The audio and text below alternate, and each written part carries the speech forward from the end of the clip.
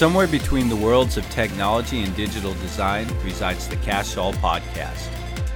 Here to share thoughts, news, and ideas about coding, graphic design, digital tools, and more is your host, Brandon Peterson. The matchup we've all been waiting for. A little old school here, but I'm thinking back to the Garth Brooks classic, The Dance. Certainly ties into Ultimate Movie Logo March Madness. The lyrics of the song kind of remind me of this. Maybe I don't want to know how this tournament's going to turn out, how it's going to end up. But if I just find out the results at the very end and I didn't vote along the way, I wouldn't miss the dance. Clear connections to be made. Maybe that's a little bit of a stretch. But you know what wasn't a stretch? How solid these four logos were that made it to the Final Four. Ghostbusters, Back to the Future, Jurassic Park, 007. We had some heavy hitters. We had some graphics. We had some typography. We even had a Cinderella story. How did the results end up? Let's take a look, shall we? Instagram voting was extremely close with these, but Facebook allowed our winners to be able to pull away and separate themselves from the rest of the pack.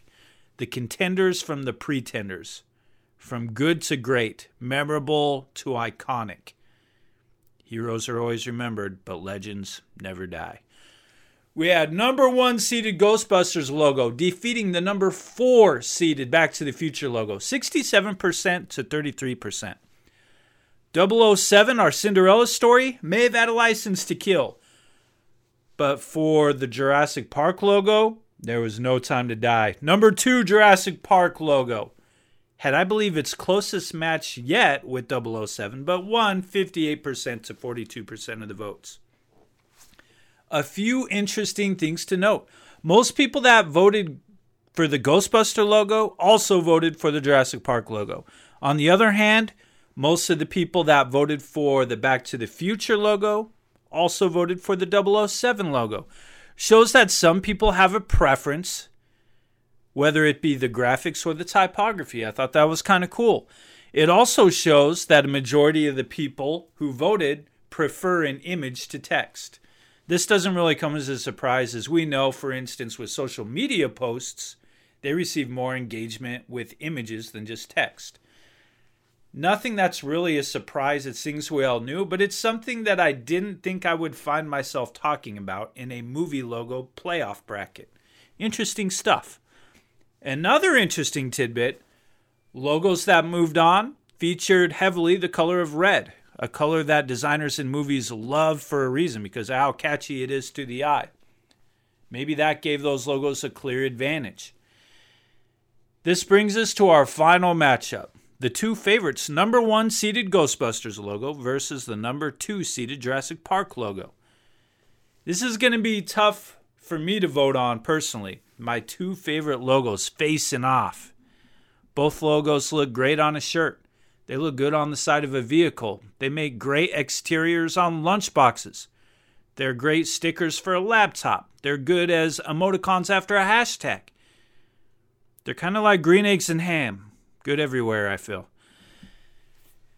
In this instance, I feel like I'm David Attenborough watching a face-off between like two giant elks or some animals that are fighting for dominance. I love both the animals, but all I can do is stand by and see what happens. See who comes away as the dominant winner. Who's the survivor? How are you going to be able to vote on this? You'll be able to vote on Twitter again. You'll be able to vote on Instagram at Code Peterson in both of those locations. You'll be able to vote again on my Facebook page. And I think this time I might also throw this up as a poll on my LinkedIn account and see what happens. I'm not very active on there, but kind of want to start. Maybe this would be a good way for me to get into that a little more. If you're on LinkedIn, you can also find me there. No surprise here, at Code Peterson. Also, I have no graphic design class this term at the school where I teach. So my advanced graphic design for term 4 will be having some discussion on this and voting over this and that class. So it'll be interesting and have some good dialogue with that as well. Next week, we're going to look at the final results of this championship. And we're also going to talk about what makes an effective logo. That way we can kind of neatly wrap up this short series we had from Ultimate Movie Logo March Madness. Thanks for listening. Like and subscribe if you want notified the moment of new episode releases. You can interact with me online on Twitter, Instagram, and TikTok using my handle, Code Peterson, or by visiting codepeterson.com.